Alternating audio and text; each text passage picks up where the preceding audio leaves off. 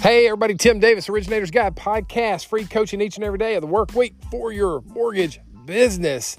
Today, I've got a great question that could double, triple, or even more upsize your business right now, because I know every loan officer in America has a certain percentage of refinance business in their current pipeline. Rates are at unbelievable lows. I mean, below 3%. Absolutely amazing. Now, not everybody knows that rates are that low. And I know that's hard to imagine because we live it and breathe it every day of the week. But I talked to somebody recently whose mortgage rate was 5 3/4.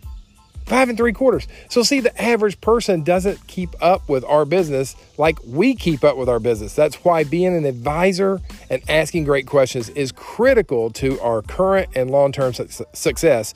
So here we go. Here's the question to ask of your current customers that you're working with on refinances. Who do you know in your family or at work that would be interested in a free savings cost calculation on their mortgage? So who do you know with your family or at work who would be interested in a free savings cost analysis on their existing mortgage?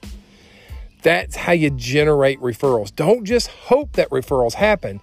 Plant the seeds, ask the questions, double, triple, quadruple your business. Remember, now is the opportunity of a lifetime to grow your database, save your money, put yourself in an incredible financial position, and up-level the referral partners that you're working with in the future. Guys, go get after it today. Ask that question. Let me know how the results that you get in your business from that one simple question. Leave me a comment wherever you see this podcast. Subscribe to us on iTunes. And if you don't mind, give us a rating over at iTunes. That certainly helps a ton as we're trying to get this information out to loan officers. Guys, have an awesome day out there. It's hump day.